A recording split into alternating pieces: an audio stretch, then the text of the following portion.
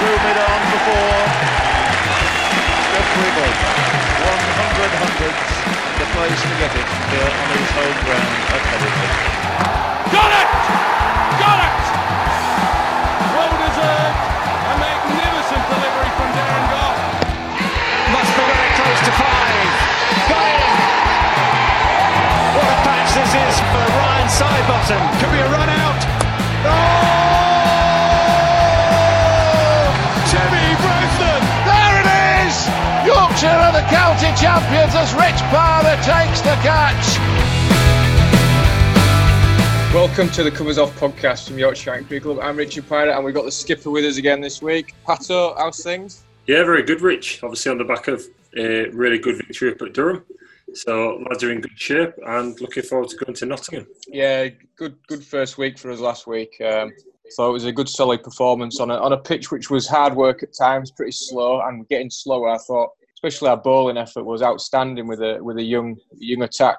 Yeah, it was. The lads put in a really good effort. Obviously, first innings we bowled them out for 100 in 60 overs, and then we're having the heavy roller available twice each side. By the time we bowled again, it was really hard work, and they stuck at the task really well. The disciplines were exceptional, and we got our rewards eventually. Young Matty Fish came in and got 4 with a new ball and bowled beautifully, but it was a really pleasing performance, a real good all-round team performance. Then with the bat, Davin Milan getting runs in his first game was a real highlight, and Harry Brook, we know how kind of talented he is and the ability he's got, and he showed some of that out there when it was a tough chase. So really pleasing first week, and this is in a good place to go to Nottingham. Yeah, just touch on Milan. He 4 for 2 chasing 170. He showed all his experience there, didn't he?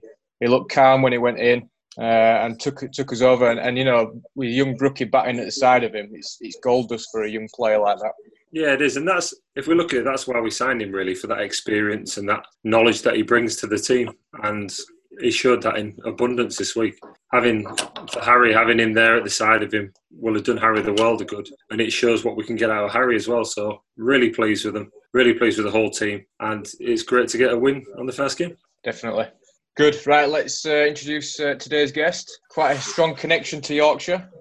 So this player has played 71 test matches with 259 wickets at 26. We won't talk about his batting because he's probably mentioned that himself. And as a coach, he's won back-to-back county championships and is a Big Bash winner. It is Jason Gillespie. Dizzy, great to have you on and good to see you, bud. You too, Rich. G'day, Pato. How are you guys? Nice to see you, Marv. Haven't heard that for a few years. So, Diz, tell people why you call me Marv. Well, it's a bit of an inside joke, as you know, but for anybody who knows him and knows Paul Fabris and what Fabi looks like, they turned up at Yorkshire at the same time, and they're very, very reminiscent of the Wet Bandits from Home Alone. If anybody's seen the two baddies in Home Alone, and you were right there when you first came out here, so it's just stuck with me. No, it's really good to see you, mate. It's good to see you well, and it's going to be good to have a catch-up over the next hour.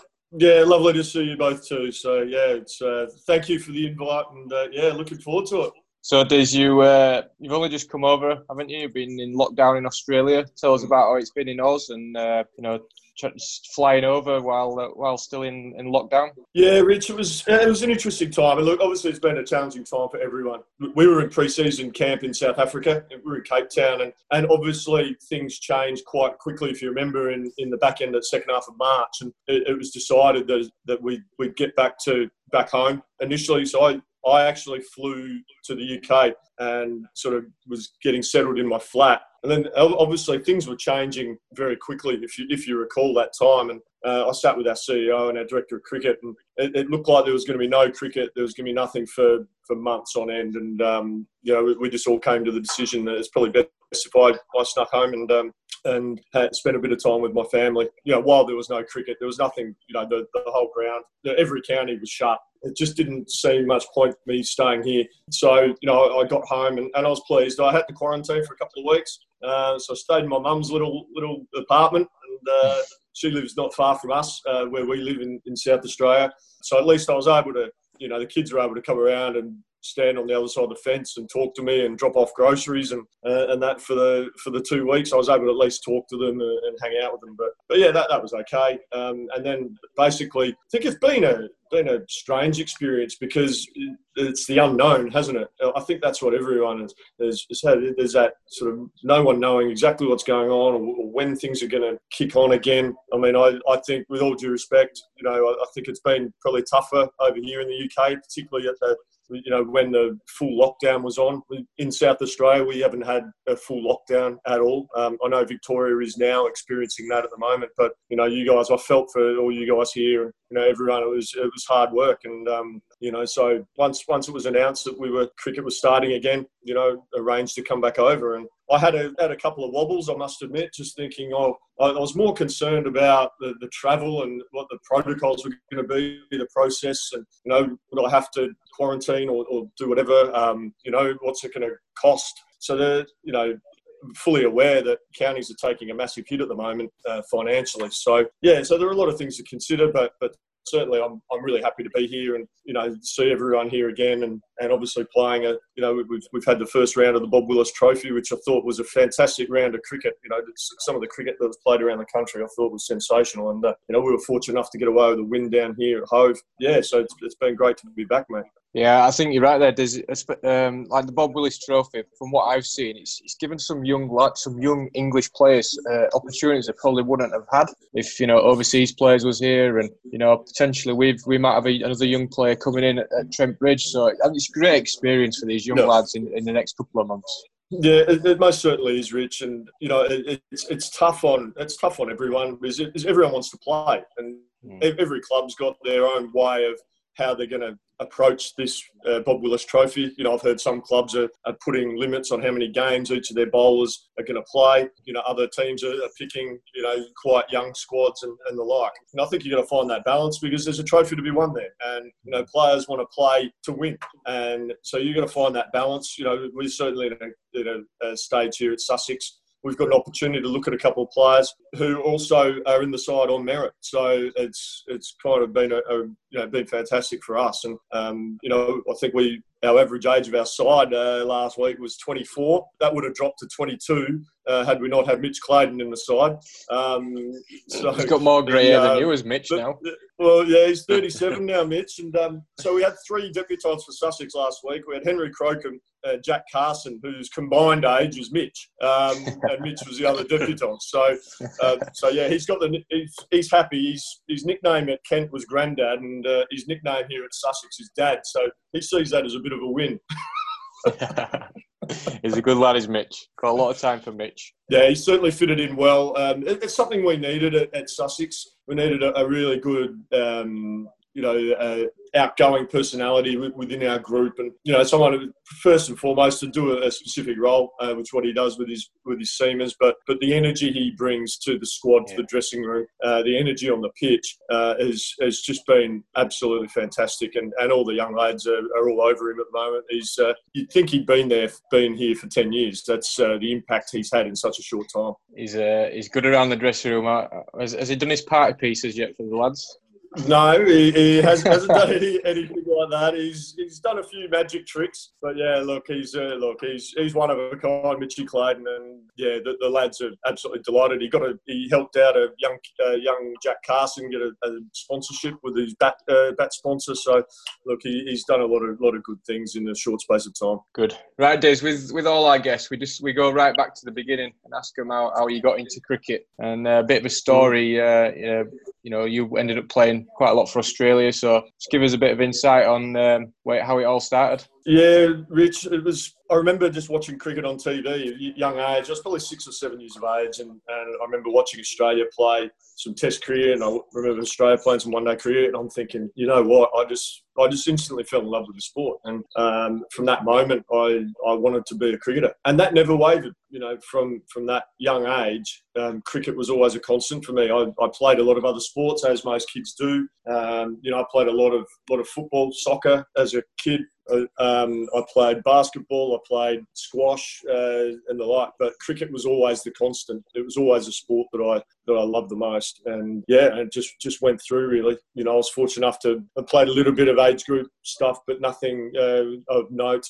Had teenage years, had the growing pains. I shot up from age 14 to 15, you know, and that coincided with some back and knee problems as a teenager. But it was, just went through like that. I suppose that was as a kid coming through, growing up in South Australia, and yeah, just the dream was always there to play cricket for Australia. Didn't you come through pretty quick, Diz? I think from what I remember that you went through to South Australia team pretty quick and into the Test team. Is that right? Yeah. So what happened? I probably one real moment, light bulb moment for me that probably changed the course of my career. I was playing fourth grade for my club. I was about 16 years of age. And I remember, at club cricket, everyone gets together, you do an old school lap, and then everyone sits and has a stretch near the sight screen. And I was telling everyone, and I was a little dibbly medium pacer, bowling really slow, keeper up the stumps all the time, and batted in the middle order. And nothing wrong with that, Liz. I'm probably a yard on Pato, but I was playing fourth grade cricket and wasn't really achieving too much, and basically treading water, to be perfectly honest. But in my mind, I was this cricketer. I was going to, play for Australia and all this sort of stuff. And we were all sitting around, and lads were all talking about what their life goals are. They, work, study, all these sort of things. And I just piped up that I'm going to play for South Australia by the time I'm 19, and I'm going to have a baggy green at 21. And it hit me that moment because everyone to a man just burst out laughing. And then they started calling me the Lion of Adelaide and, who does he think he is, this skinny, scrawny D-grade kid. And what I mean by the light bulb moment is that no one could see or feel what I felt. I felt I could do it, but I was clearly not showing anyone else that behaviour. I was not showing anything that suggested that could ever possibly happen. And so I knew then I had to change, because the perception of me was a tall, scrawny kid who bowls little slow stuff with the keeper up the stump, little swingers with the keeper up the stump. And I could hold a bat, but that's about it. So I had to change. And so I had to get myself fit. I had to get myself strong. I had to bowl with a bit more purpose. So I remember that night I measured this stupid long run up out in the nets, and I just started to bowl as fast as I possibly could. And I ruffled a few feathers and all this sort of stuff. I was sore as hell at the end of the session, but it just kicked me into gear. And then I progressed up the grades relatively quickly, and I jumped 2 grades and made my A grade debut, final game of the season. My dad, who was on the committee of the club, actually said, no, he's not ready. And then I had 1 for none after my first over opening the bowling. Dad then vowed never to get involved in my cricket ever again because he had nothing. So it just progressed from there, guys. And then I played 3 Shield games in 94-5, including a Shield final, which we lost to Queensland. Then I went to the academy over the winter of 1995, and then I had a big year in 95-6 and got a late call up as a replacement for Craig McDermott to the World Cup in 96, and it just all kicked on from there. Brilliant. And obviously, a lot of us know about your success in the Australia side, but I think what a lot of people want to know, probably myself included, because we haven't really spoke about it in a lot of depth, is what was it like playing in that side of the late 90s, early 2000s? To me, it's probably one of the Australia sides, one of the greatest Test teams there's ever been, bowling alongside Shane Warne, Glenn McGrath, Brett Lee, these kind of guys. What was it like playing in that team? Because you were so successful. It must have been a fantastic time. Pato, it was an unbelievable time, and I think to this day I still pinch myself a little bit, with I suppose my name associated, with that Australian side and with those players that you mentioned. Guys I class as, are great friends of mine, and to this day we're all still in touch. But to play in that side, it was, you're just focusing on what you had to do at the time. John Buchanan was very good as a coach. He always looked to challenge us, and, he'd always have Everest as, can we reach Everest? Can we be the best? And, what's going to allow us to get to base camp? And what's going to allow us to get to the next stage and just keep building up? And this was over a period of time. And, John was very good at motivating and challenging us like that. Everyone was very clear on their roles. I think that was really important.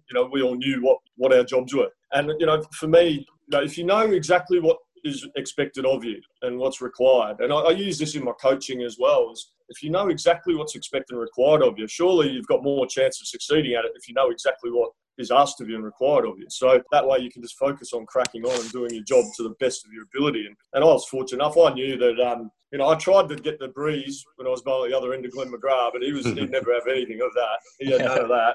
So I knew I had to do a little bit of work uphill into the breeze, but that was okay.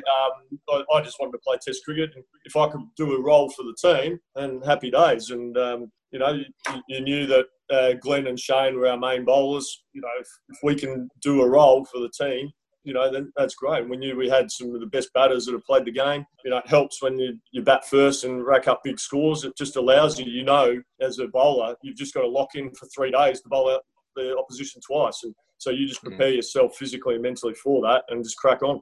Yeah. One of your heroes, Glenn McGrath, Patterson, isn't it? Him and Mark Robinson. Absolutely. No, I remember as a kid looking up at Glenn McGrath. He's the type of bowler that I wanted to be. His accuracy, literally never let them off the hook. And he kind of inspired me really. And as I've spoke to you in the past, obviously when you were at Yorkshire, he was my cricketing hero really. What he achieved is phenomenal. Not just to take the wickets he did, but at the average he did on some of the pitches he did. He's got to go down as one of the greatest seamers of all time, hasn't he? Without a doubt, Pato. And the simplicity of his game, it was incredible. It was extraordinary. He knew exactly what he was doing with the ball. He often said, and I think I said this to you guys when I was coaching you guys, that he knew that he wasn't the biggest swinger of the ball or the biggest seamer of the ball, but he knew he was tall. He knew he could hit a spot on the wicket 95 times out of 100, and he knew he would take wickets. He just had to be patient, and he kept it as simple as that. And look, Glenn used to cop a little bit of stick every now and again from the punters, particularly leading in Ashes series. He'd say, we're going to win 5-0, and, people would misconstrue that as arrogance. But, you only have to meet the guy and spend 5 minutes with him to know he's probably the most non-arrogant person in the world. He's kind of mindset about it. I remember asking him about it. Why do you say 5-0?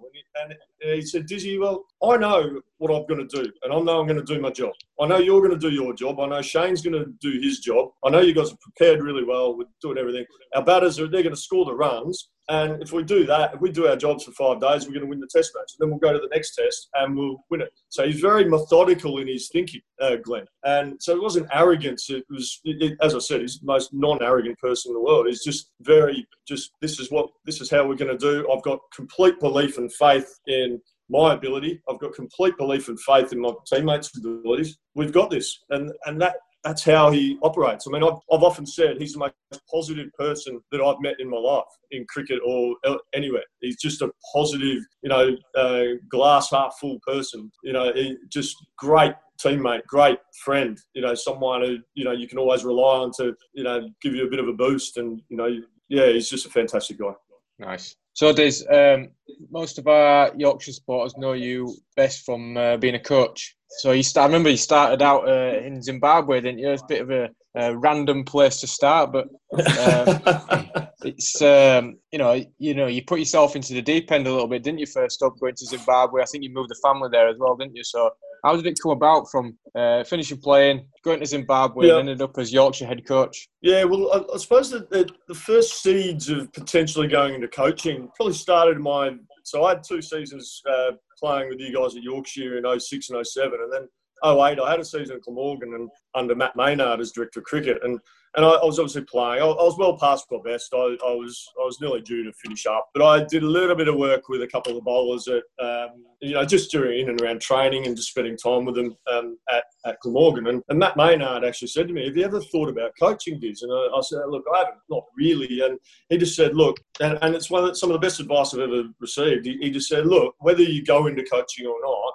just get your levels, and then something may come. If nothing comes of it, you've got something behind you. You finish playing and you move on and whatever you want to do." And so that was just in the back of my mind a little bit. Then went to the Indian Cricket League and played a little bit there. And I was in the same team as Heath Street, so we often sort of spent a bit of time chatting and whatnot about things and what we're going to do post-career and all that sort of stuff. And coaching came up and things like that. And then it was probably 6 months after the second lot of ICL, I got an email out of nowhere from Heath, and he said, "Oh, Diz, hope all's well. Are you still thinking about getting into coaching?" And because things are picking up here in Zimbabwe, and there's a new franchise system is set up, and I've recommended that you'd be an ideal person to coach the team in the Midlands, the Midwest Rhinos. And so got a little bit more information, found out about it. They were interested, and on the back of me not really doing any coaching before, so it was really interesting time. But I thought, why not? And my wife asked me one question. She said, "Are we going to be safe?" And I said, "Look, I've been to Zimbabwe a couple of times. I think it's a fantastic place. We'll be looked after okay." And so we took the plunge. And I thought, the only way I'm going to get experience is by living it. I'd applied for a couple of assistant coaching roles before that, and I was told, "Well, you got no experience." So, and it's that old adage: how do you get experience if you don't get the opportunity to gain experience? And look, that happens, in all walks of life, I suppose. But I thought the only way if I want to be a head coach, I'm going to have to have a crack, and it's one of the best things I ever did. I learnt a lot. I learned a lot about man management, people management. I learnt that, it is just a game of cricket, especially when you go to a place like Zimbabwe and there are a lot of social things going on. And, sometimes cricket has to take a back seat due to the realities of life and what's going on. But yeah, and I got to try a few of my sort of ideas and thoughts on how to prepare players to play. And it just went from there, really. And that was a lot of fun. Yeah, and then to Yorkshire. I remember Gailey was in the interview process one day, and he says, I remember the day he told me, he says, "I think we've got Diz coming as head coach." Yeah. It's so low, stick in my mind, that, and never looked back then, did we? Yeah, I remember doing that interview. I was in the middle of Zimbabwe in a tin shed, which was the offices for the Midwest Rhinos. And I'm in this tin shed, and I've got a conference call, and a few people, obviously Gailey was on that, Martin, Boyks was on that as well, as he was president of the club. And I remember at the end of the interview, I got off the phone, and I was driving home, and I'm thinking, did I really just hear that? And at the end of the thing, the Boyks just said, "Oh, Jason, you're going to really enjoy working with our players." And I didn't think much of it. And I thought, did he just say that I've got the job? And so I put that out of my mind. I wasn't sure. I got home, and I actually said to my wife, she said, "Oh, how did your interview with Yorkshire go?" And I actually said, I think I'm a real chance of getting it, because the interview went really well. So I think I learned a couple of lessons with the previous interviews I did for some assistant coaching roles. I think I felt that I tried to tell the interviewers what I thought they wanted to hear. And I vowed after the second one I'd never do that.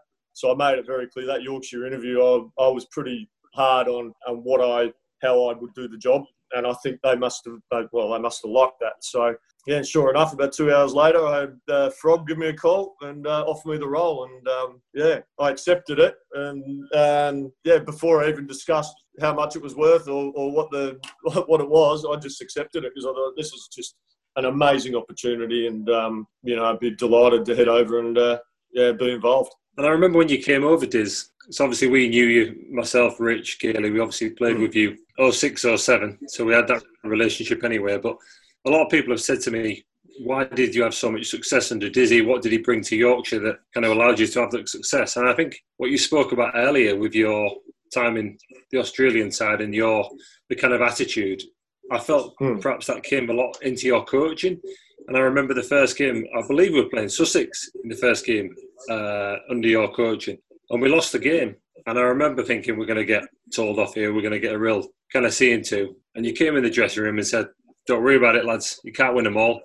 Let's have a few days off. We'll train hard and we'll come again." And I think what I probably enjoyed the most about your time with us is that you were very honest with us, and you treat us all kind of like adults, and you said, "Look, you know how to do your job. Just go and do your job. I trust that you've given yourself the best chance. I trust that you're going to do it to your best of your ability." And you almost gave us that freedom to play. Was that a conscious effort to do that, or was that just how you believe in coaching?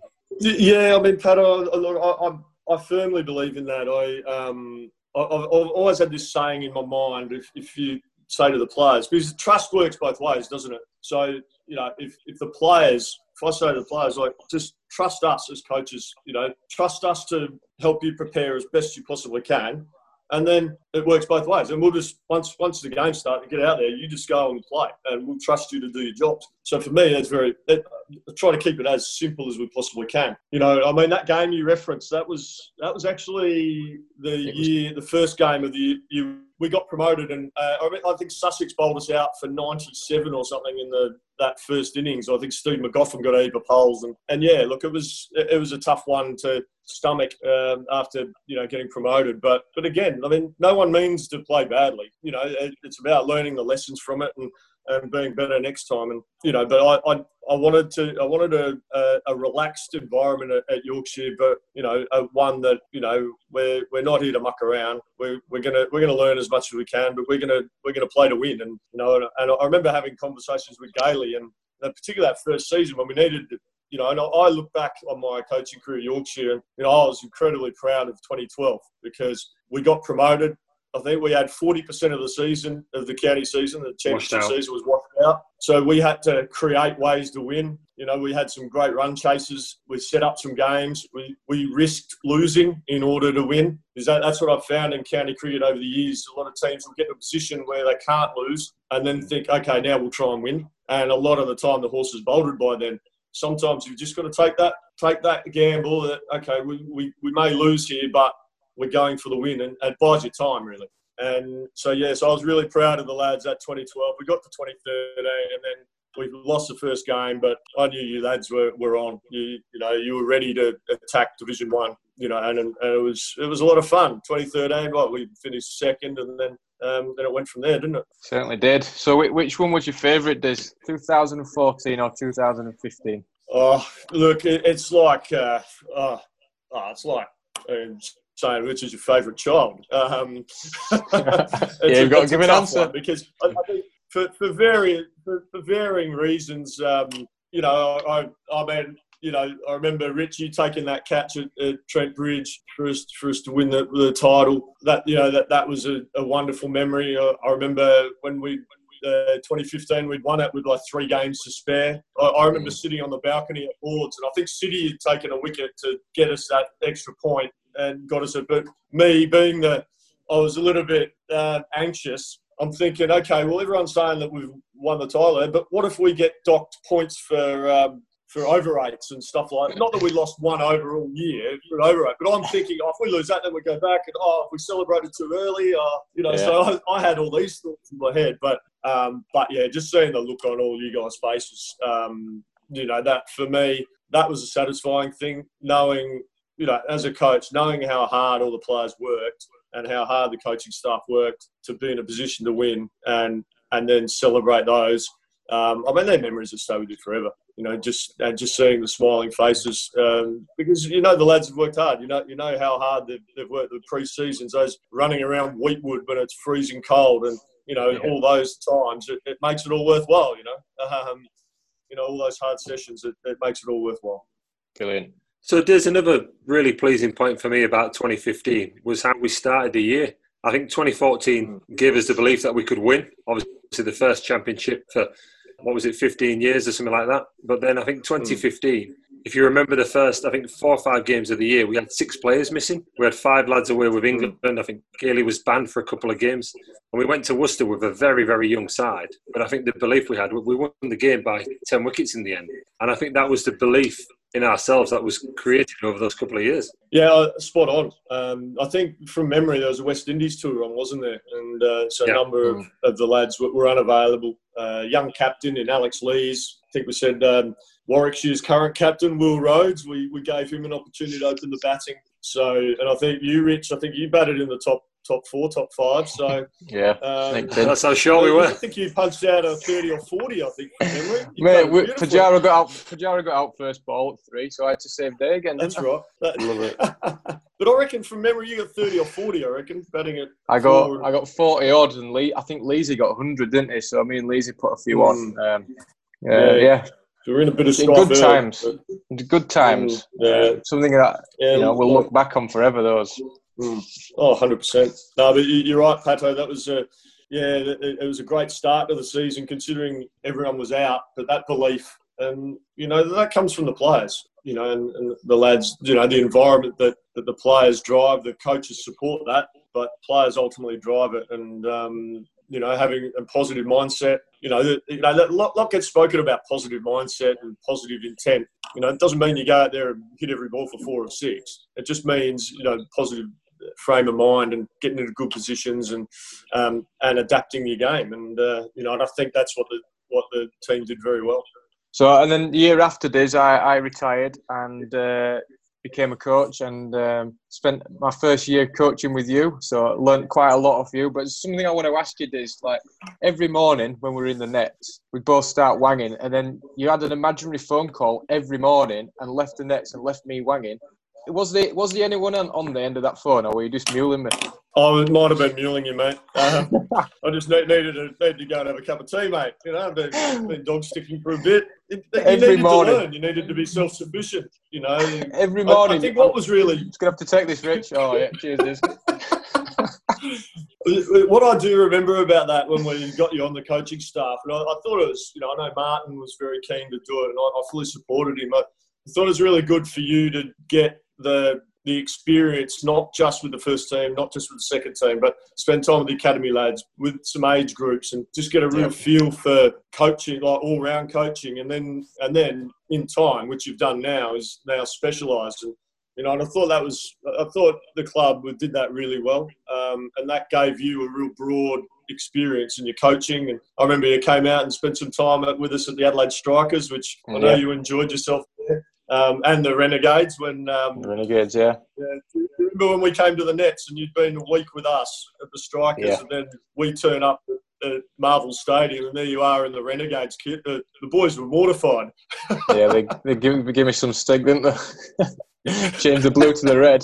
But that was actually my first experience of coaching, because I retired in September and I'd not done any coaching, and I went straight out to Australia and started coaching with you, and got experience. So it was thrown into the deep end, and I absolutely loved it. It was brilliant. Yeah, I mean, look, again, same with from players, same with coaches. I mean, sometimes, and I know my experiences as a coach early on, I was given some little bits of opportunity to learn and develop. And, as a coach, I see that as an important role for me, is to help coaches. I'm a cricket coach, I coach players, but I see an important part of my role is to help coaches develop as well. And, you want to give as many experiences, because that can only help the team. It can only help the players. The coaches learning and developing their skills. So I see that as an important role as a coach, to help coaches and as well as players. Definitely. And, one of the other things I learned as well is I got dizzied.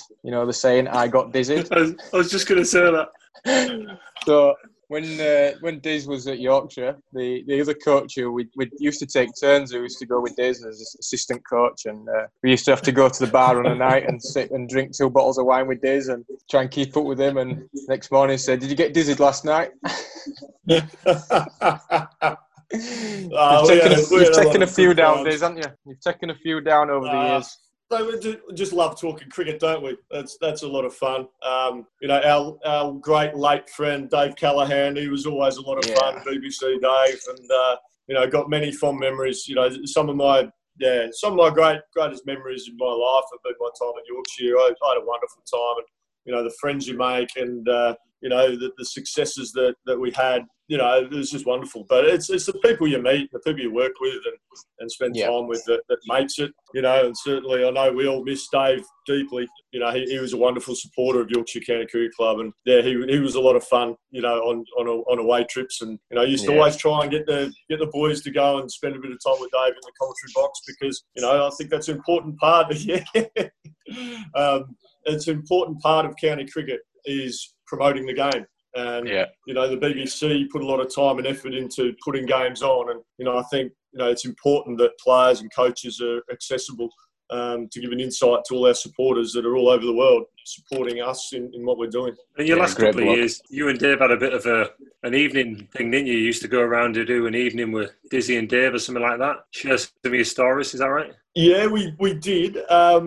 We had a lot of fun. So we'd go Dizzy and Dave, and we'd go to like sports clubs, rugby clubs, or whatever, and we'd do Q&As and question and answer sessions, and that was a lot of fun. And thoroughly enjoyed those times. It was a good time because Dave and I became quite close friends, and so I cherish those times and the times we got to hang out together. The driving down the motorway to go to a new club and meet people and put on a show. And we got to spend some quality time together, which was great. And, I'll never forget when, I got a call late at night. I was back in Adelaide and I got a call from Martin. He said that Dave had fallen ill. And I was absolutely devastated, and I was broken that I couldn't get to his funeral. Yeah, it was a really sad time. Much love by everyone, Dave. Absolutely, did a lot for Yorkshire cricket as well. Right, before we move on to the Twitter questions, have you got any more funnies for Dizzy Pato? I'll tell you one of my very fondest memories of you, Diz.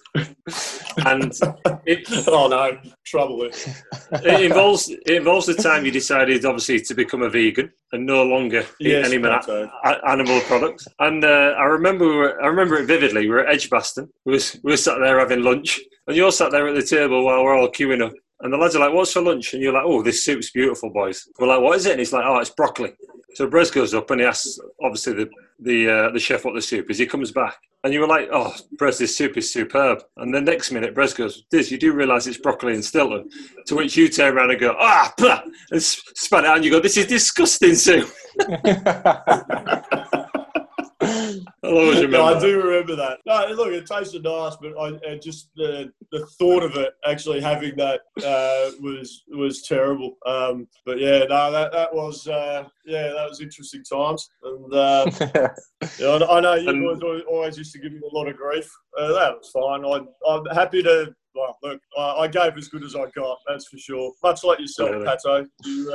The boys get stuck into you a bit, but you always give as good as you get.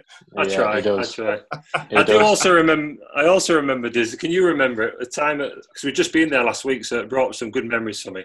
We were staying at the Radisson in Durham, and you were trying to get yourself some breakfast before the game, and you were asking for some scrambled tofu. And they didn't quite understand it, did they? Because you asked for it, and they brought you scrambled eggs and tofu, which you didn't take very kindly, so you sent it back. They came back again 10 minutes later with some scrambled eggs and tofu, so you sent it back for a second time. And when on the third occasion, when they brought you scrambled eggs and tofu, you stood up, grabbed a banana, and stormed off. Yeah, they didn't quite understand. Maybe it was my accent. They didn't quite get up there in Durham, but gee whiz. You're bringing back some very funny memories, Pato. Well, what about Edgbaston, Pato, when he goes, "Oh, I'm just going to go put my head down on the physio bed." About an hour and a half later, he was still fast asleep in the physio bed. Must have been, I think it was last game of the season, that was it. I think it was, yeah. But I think, like you said before, Diz, like that time with you at Yorkshire, it was obviously, in my career, Rich's career, our most successful period as a player. And I think the memories we made over those years, winning games of cricket, the celebrating afterwards, the times together in the changing room, they're the memories you'll take away. It's not the wickets and the runs you score. It's those memories in the dressing room of celebrating victories, celebrating each other's success. And I think we had a good bunch there of similar age players all coming into the prime. Obviously, we had you for 5 or 6 years, and it was just a really fantastic time for everybody, wasn't it? Oh, it certainly was, and you're absolutely bang on. It's the things you remember. Sitting around and celebrating a win. I've always been a big believer in that. I remember Ian Healy, used to always say that, if you can't celebrate your wins, why are you playing? And, you may as well enjoy it. And I always resonated with me that, there's nothing wrong with, enjoying your success, because it's hard fought. To win a county match, there's a lot of time and effort that goes into winning those games. And, everyone has to work together. So it's a lot of teamwork, and you share that enjoyment and that and enjoy that win and share that win with each other. It doesn't mean you have to go out and have a night out till 2 a.m. or anything like that. It can be just that hour after the game where everyone's just sitting around and having a quiet chat and reflecting on the game. And I mean, they're very satisfying times, because you look around the dressing room and you go, well, we've achieved something here, and all the hard work and effort that we've put in, has made it worthwhile. We've got maximum points, and we're moving up the ladder, and it's a great feeling. 100% is. That's what it's about.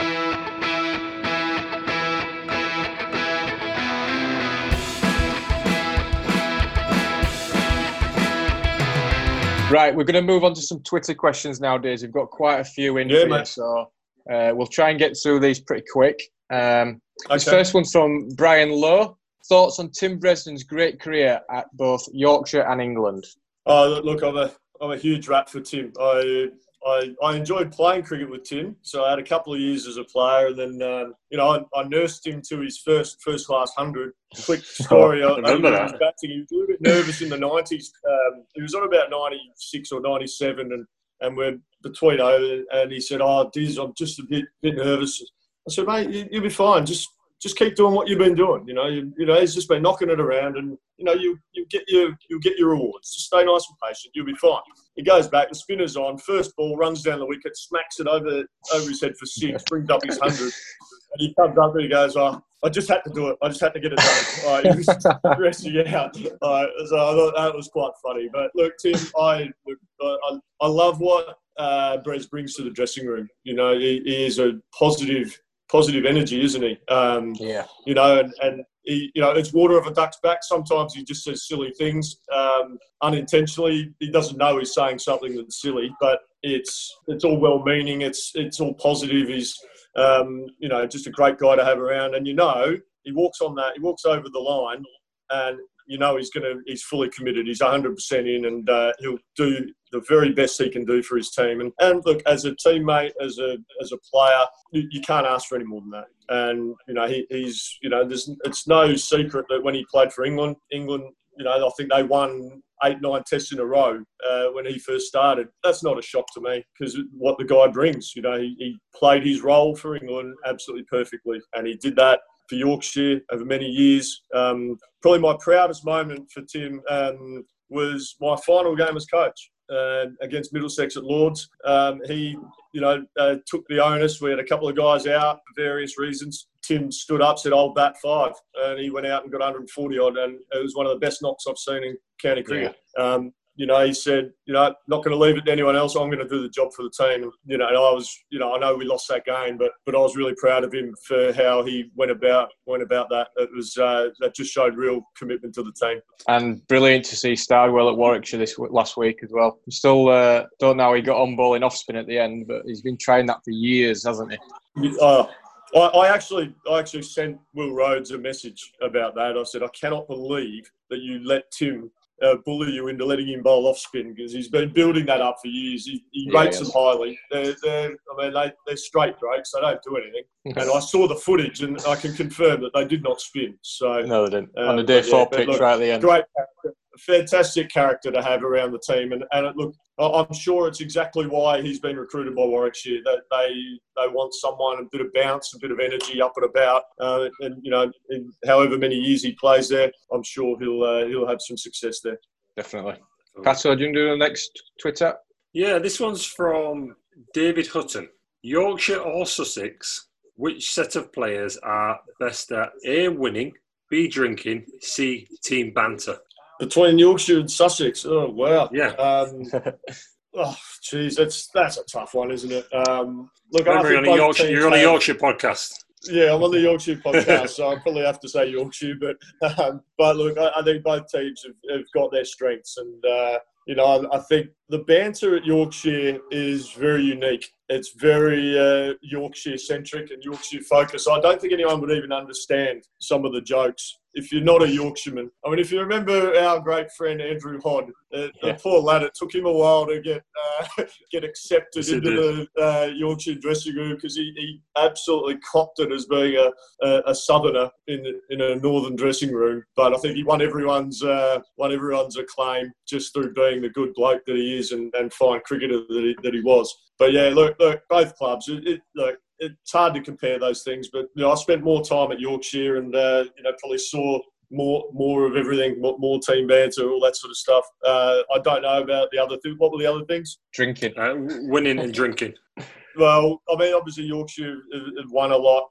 Sussex in a bit of a transition, I suppose. And yeah, I think both, from my understanding, both teams are teetotals. So none of that drinking there. Great answer. Great answer.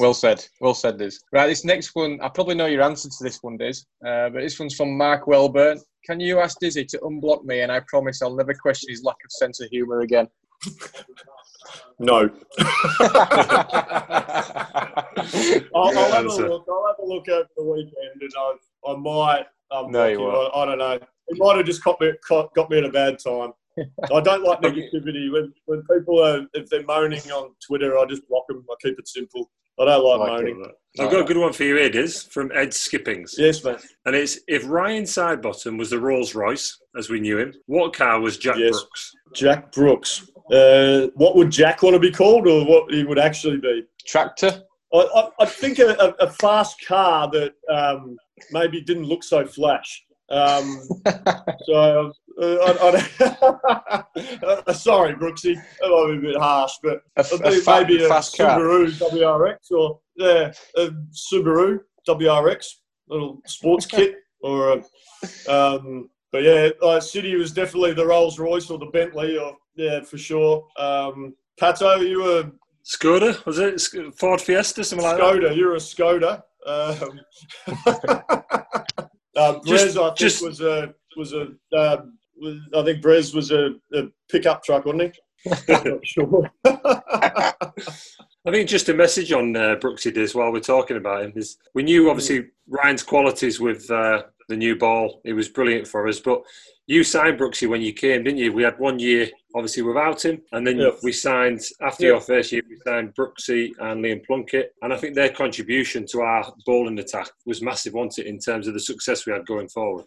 Yeah, certainly. And the key for me with those two guys, and what I knew with our bowling attack, we had guys who could control it. Yourself, City, Brez, Rich, guys who could, go at a certain rate, under threes, and just build pressure, be disciplined with their line and length. What recruiting Brooksy and Liam did, to use the term with Liam, creating decision. His job was to bowl fast. His job wasn't to go at 3 and over. His job was to create opportunities, whether it be him taking wickets or create opportunities at the other end. And Brooksy is the same. I knew Brooksy would get flustered, and I'd speak to him a lot. He gets anxious if he went for a boundary, or went for a couple of boundaries, and he saw that he had 3 overs for 15 next to his name, and he would start worrying what the lads would think and that. And, it was really important that we relaxed him and just said, mate, your job is attacking bowler. You pitch the ball up. Yep, you're going to get driven every now and again. That'll happen, but you will create opportunities. And if you remember when Brooksy was playing for Yorkshire, he'd come in and how often he got 2 wickets in 3 balls or 2 wickets in an over. It was extraordinary. And that changes games. The old saying, put 2 on it when you're in the field. I think Jack Brooks was a perfect example of that. So, the balance of the attack. And then you had Adil Rashid, who could just spin the ball hard both ways and create doubt amongst the batsmen. And particularly, you throw in the ball. I think started calling the Hoover at the, after 6, 7 down. Just throwing the ball, and he'd create really make it really tough for the tail enders to pick him. So it was all about creating a bowling attack that would ultimately take 20 wickets. Every base covered in that attack. It's probably, you won't see many better attacks than that in county cricket, I don't think. Right, Diz, last one. This one's from Andrew Young. What was Jason's favourite memory while head coach for Yorkshire? Oh, there's too many to mention. You've got to pick one, Diz. I think winning the trophy the first time, I think, was pretty special. And it was special, but it was sad as well in the sense that, and I don't mean this any other way, but Gailey had been banned. And I remember, in the back room at Trent Bridge, and, he was pretty broken. He was pretty upset that he wasn't able to go out there and hold the trophy aloft. And that made me quite sad, because it's such an integral part of the team and such an important part of the team. And for him not to be able to go and celebrate that, I thought that was wrong. I thought that was pretty cruel, to be perfectly blunt. So while it was a wonderful memory, it had a tinge of sadness about it. But overall, it was just, a wonderful time. First time the club had won a trophy in a little while. So, yeah, I'll probably have to say that. Yeah, agreed.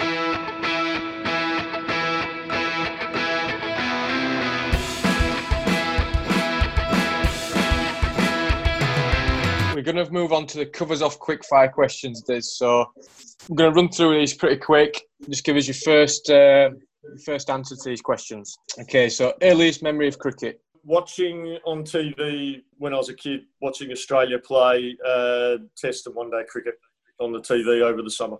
Cricketing hero. Dennis Lilly or Malcolm Marshall. Two good bowlers there. Your professional debut? 1994-5 season for South Australia versus Queensland at Adelaide Oval. Did you take a wicket?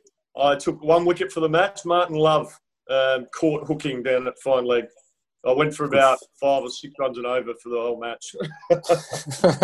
Best game you've ever been involved in? Winning test match and series in Nagpur, India, to go 2-0 up in a 4-match series with 1 game to play, and to win in India for the first time Australian side did that in 35 years. That was pretty special. Yeah. Your favourite ground in the world to play in? Adelaide Oval. Good ground. Lovely ground, that. Somebody to bat for your life? Besides Pato. Don't say that. Yourself when you got 201. No, it's banned. That chat's banned. Someone to bat for my life. I'd probably go Steve Smith. Yeah, good one. Messiest in the dressing room? Probably hard to go past Darren Lehmann. Oh, really? Who's the vainest cricketer you've ever come across? Vainest cricketer? Oh, jeez. I don't know. What's the criteria for vainest? Criteria? I know of a player that... I know of a former Australian player that used to take hair straighteners on an away tour. Well, that's basically a prime example. The criteria is somebody so I have that to say like one Rich. Shane Watson. But for that very reason, because he took hair straighteners on tour, I'd have to say him. Definitely. Best celebration or party after a game or series? I would say we won the Sheffield Shield in 95-6, Adelaide Oval, and yeah, it was a bit foggy, but it was a pretty special. It was my first full season as a player, so I kind of have pretty fond memories of that whole. Had a good season personally. The team won. We managed to win an amazing game of cricket. You know, to win the Sheffield Shield, we had to survive. We had to actually only have to draw the game, but we were 9 down with 40 minutes left to play in the game, and our 2 tail enders survived 40 minutes against Brad Hogg and Brendan Julian. And then just the celebration, the crowd spilling onto the ground. Yeah, that was pretty cool. That's not the game where you threw all the chairs off the roof, was it? This in the hotel? No, it wasn't that one, Stephen. He's been waiting for that one, it's Pato. No, it's about that. Go, Rich. Okay, 3 people, living or dead, to have dinner with. Ooh, I don't know. I reckon my late father, probably Dave Callaghan. Yeah. And to be honest, I'm probably, my grandfather and my mum's dad, he passed away. I was only 6 years of age, so I would have loved to get to know him. So, yeah, those 3. Good 3. Good 3 days. Right, pick your best 6-a-side cricket team that you've played with. I can't remember. When did we play 6-a-side? No, just the 6 best players you played with. 6. Oh, right. I was thinking, did we play 6-a-side together? Oh, the 6 from best all the players you played with. Right, okay. I'm going to have to go Pato's mate, Glenn McGrath. I thought you were going to say me then. No, definitely not Pato. Okay. Shane Warne, Adam Gilchrist. I'm going to go Darren Lehmann. I saw him. I think I'm one of the only people that was playing. I think I'm the only person that played both games and he got his triple hundreds in first-class cricketing. So that's quite a nice little stat. I'm going to have to go. How many is that now? That's 4. 4. 2 more. So that I played with or against, yeah? Well, you've played with. Played with. Okay. I'll have to go Steve Waugh and Ricky Ponting. So basically, the team that you played with in the late 90s. Well. Pretty bad. It's a good 6, that though. Some great players in there. I'm sorry for everyone who have missed out. Pato's gutted. Yeah, not offended. Sorry, Pato. Nice. Okay. Right, there's last bit of the pod. You might have heard of this, but it's you've got to name as many Adam Lyth nicknames as you can in 30 seconds. I was psyching myself up to do Pato. I reckon I had about 50 lined up. But that's why we changed it, mate. Don't you worry. I'm asking you to go nicknames. Pato Okay, nicknames. I'll give it a go. Right, let's go. Pato, have you got a stopwatch? I'm ready when you add this. Right, Diz. On your first one, your 30-second starts. Okay, Livey, Peanut, Budgie. Well, Matty Hayden called him Lithy in a video. Don't think that counts. Lively Bud Peanut. What's that? Poppy Live. What else? Damn it, tip of my tongue. That's your time. Sorry, mate. That's That's pretty poor from you there. Do you want to have a go at Pato nicknames while you're here, Des? Hang on. There's that many of those. I don't want to make Pato feel bad. I still remember that game at Scarborough days when we were out fielding. I came off at tee, and you'd been bored, hadn't you, watching us? And you got the big whiteboard that normally has the team on, and you'd filled both sides of it with different nicknames of me, all by yourself. I admit I had a bit of help. I had a little bit of help by the boys. But yeah, you've got a few nicknames, Pato, haven't you? I've got a few, yeah. I believe Mag's got 25 when they did me. Did he really? Yeah, I heard so that. I've been told. I heard he got over 20. That's a good effort. I remember playing a game at Tunbridge Wells, and I can't remember if you guys were playing, but we tried to come up with how many names we could give Robert Key a nickname, and we played Kent, and I think we stopped at about 100. We had that many. It was quite humorous. Can you imagine? Right, Des, it's been an absolute pleasure having you on, mate. I know you've done a lot for Yorkshire cricket, and the supporters absolutely love you. So it's been brilliant to listen to you and listen to your story. So thanks for coming on, and good luck with Sussex this year. Yeah, thank you, Rich, and thank you, Pato. And look, thanks for allowing me the time to reminisce a little bit. It's been good fun. It's great to see you guys, and good luck for the season. Go well against Notts this weekend. Thanks, mate. It's been really good to catch up. Enjoyed it. Absolutely. It's been great fun. Thanks, guys. You've been listening to the Covers Off podcast from Yorkshire County Cricket Club with me, Richard Pyrah, and the skipper, Steve Patterson. Remember, guys, please subscribe to the podcast. If you miss any episodes, you can catch them up by downloading them on Spotify or iTunes. Thanks for listening, guys.